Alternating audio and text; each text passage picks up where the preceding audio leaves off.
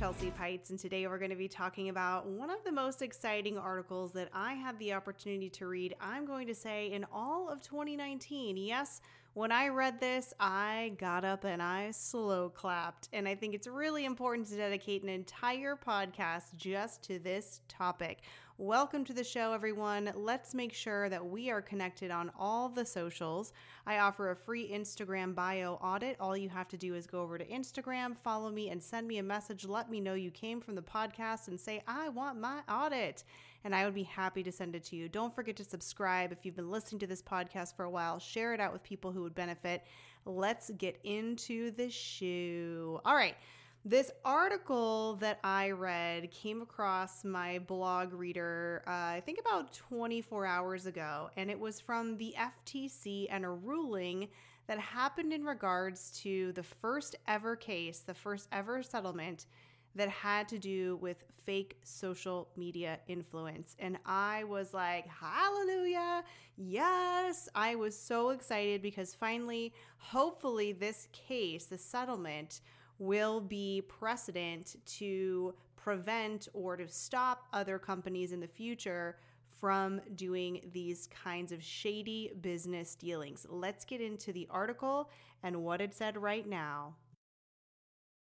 So this article says that the Federal Trade Commission, the FTC, halted deceptive online marketing tactics of two companies and their principals, the first of which allegedly sold fake indicators of social media influence. That's fake followers, fake likes. I'm also going to throw in their fake comments, even though that isn't specifically mentioned here. And the second piece of this case was posting fake product reviews that were actually posted by employees on a very well-known retail website that rhymes with Maphora. Okay, let's get into this. So posting deceptive or inaccurate information is just not a great idea, right? Especially in the online marketplace, it really prevents consumers from making informed and transparent purchasing decisions. So this article goes on to say, with these two actions, the FTC makes it clear that it will take enforcement action against this type of illegal behavior.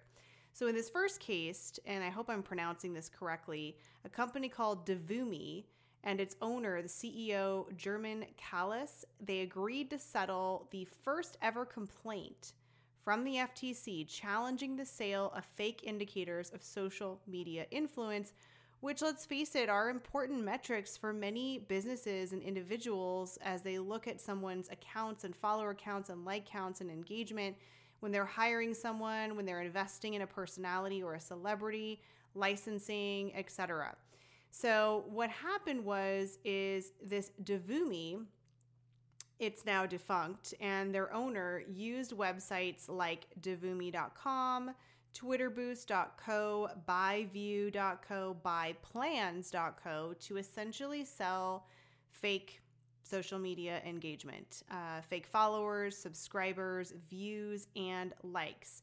Now, they were selling these fake measures of engagement on LinkedIn, Twitter, YouTube, Pinterest, Vine, and SoundCloud. They allege that the defendants sold these fake Twitter followers to actors, athletes, musicians, writers, other people who basically wanted to increase the perception that they were quote-unquote influencers. They also said that they were selling fake Twitter followers to motivational speakers, to law firm partners, to investment professionals, and others who wanted to boost credibility.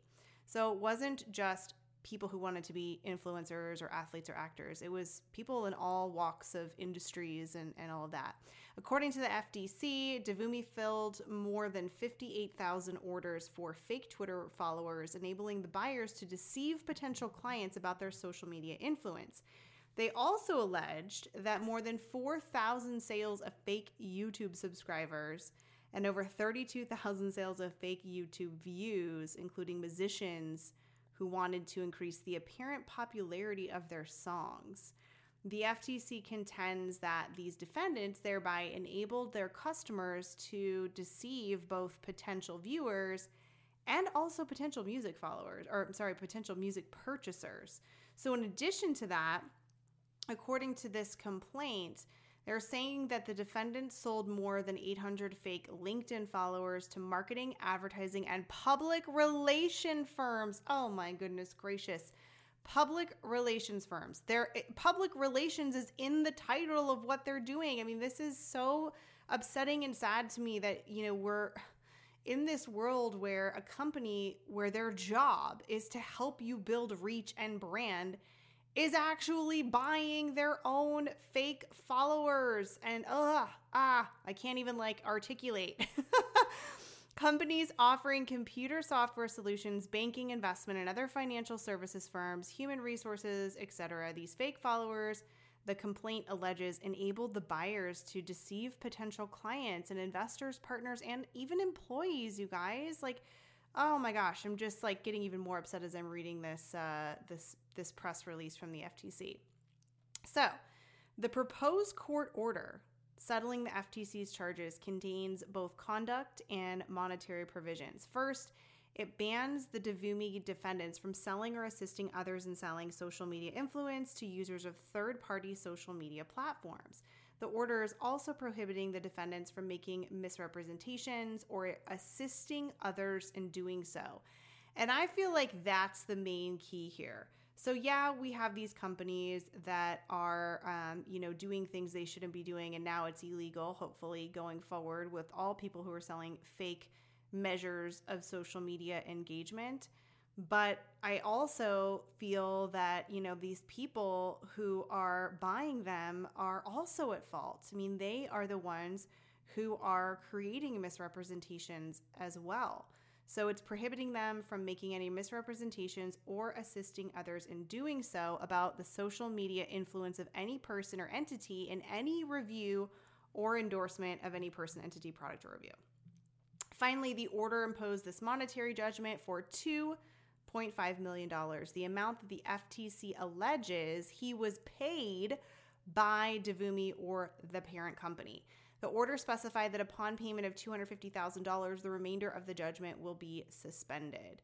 So interesting, right? I find this so important, especially for our young folks who are looking at subscriber count and like numbers and vanity metrics and follower count and feel less than, or feel like, I only have this many followers. If you've been listening to my podcast for any length of time, you know that I don't believe that vanity metrics are the important piece of social media.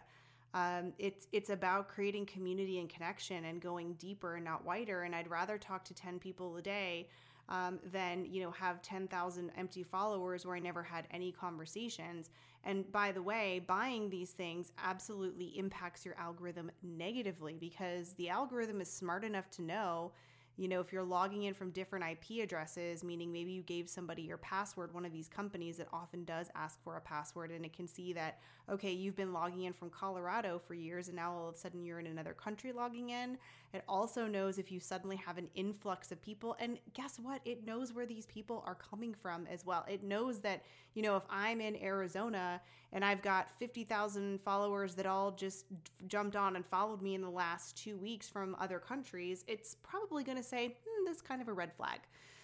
So I think it's really interesting as we kind of talk about this fake fame and what people are putting on the weight of these measures. That's why we talked about Instagram hiding likes, hiding likes in 8 different countries, because is that really a valuable metric? I mean, you can definitely game that system, and clearly there are plenty of companies beyond this one here that's mentioned in this complaint that are doing just that.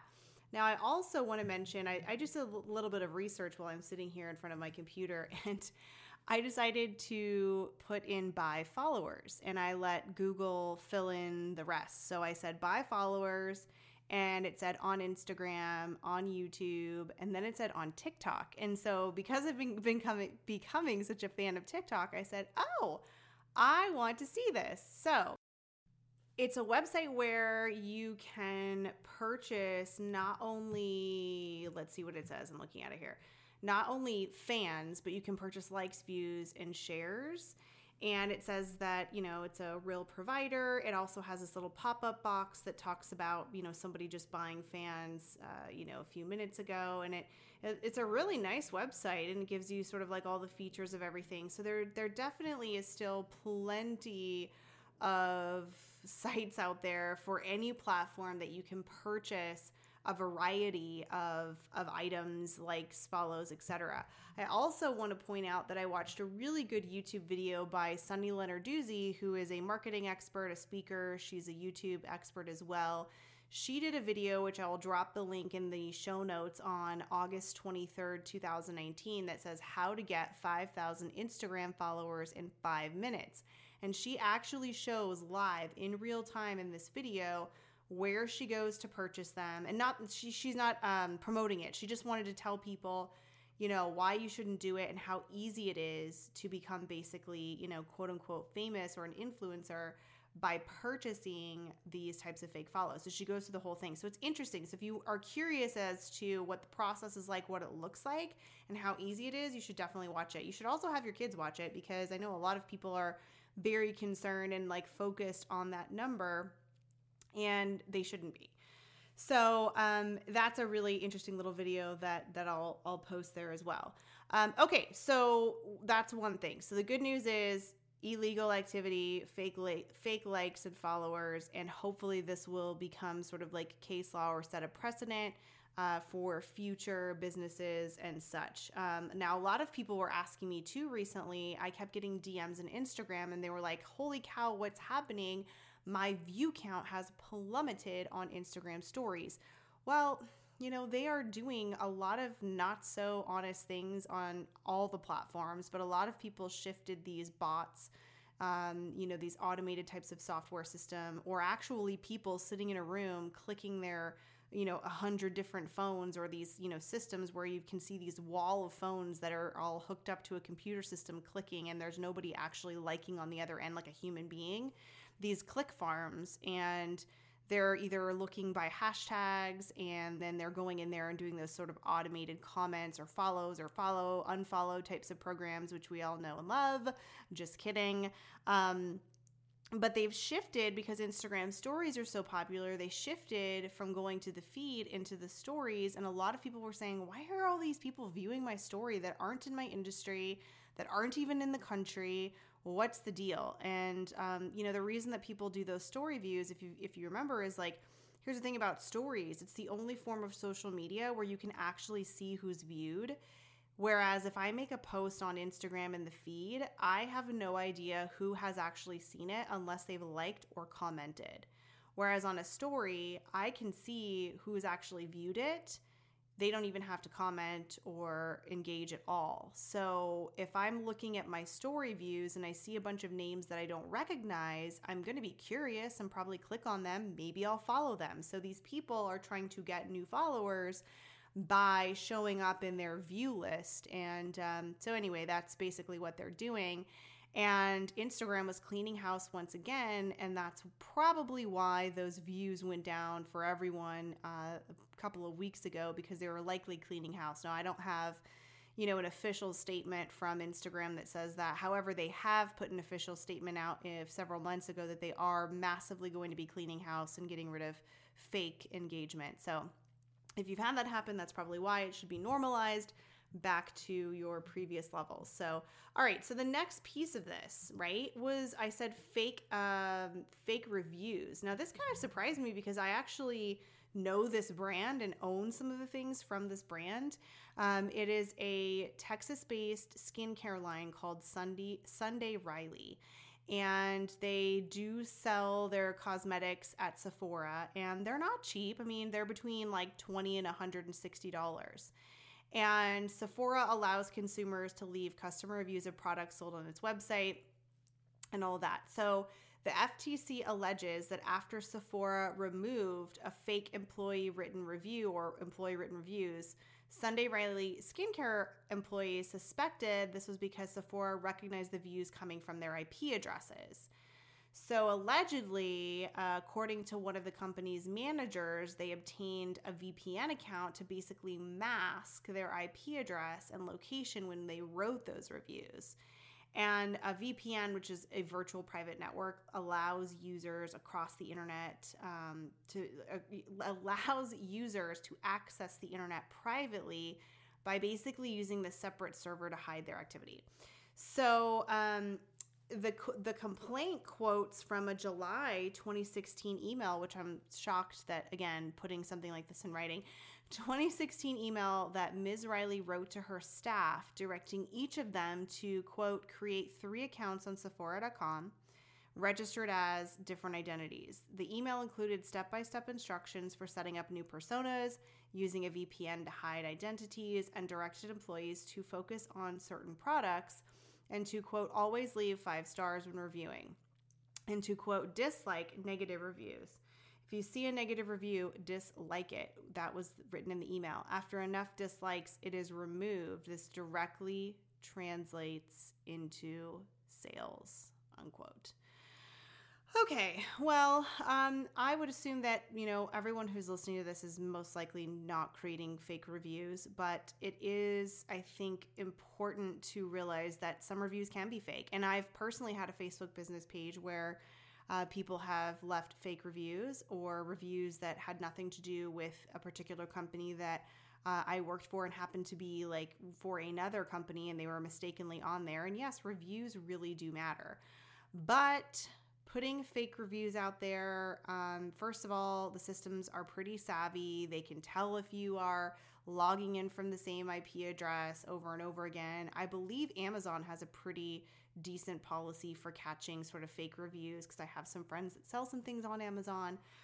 But essentially, you don't want to be setting up fake accounts and pretending to be someone else and actually pretending to buy a product when you haven't, or use a service when you haven't, and make those fake reviews. So that is, in a nutshell, everything that is going on, I guess, in the legal world of social media. I'm actually very excited about this because, I'm always a proponent of real, true engagement.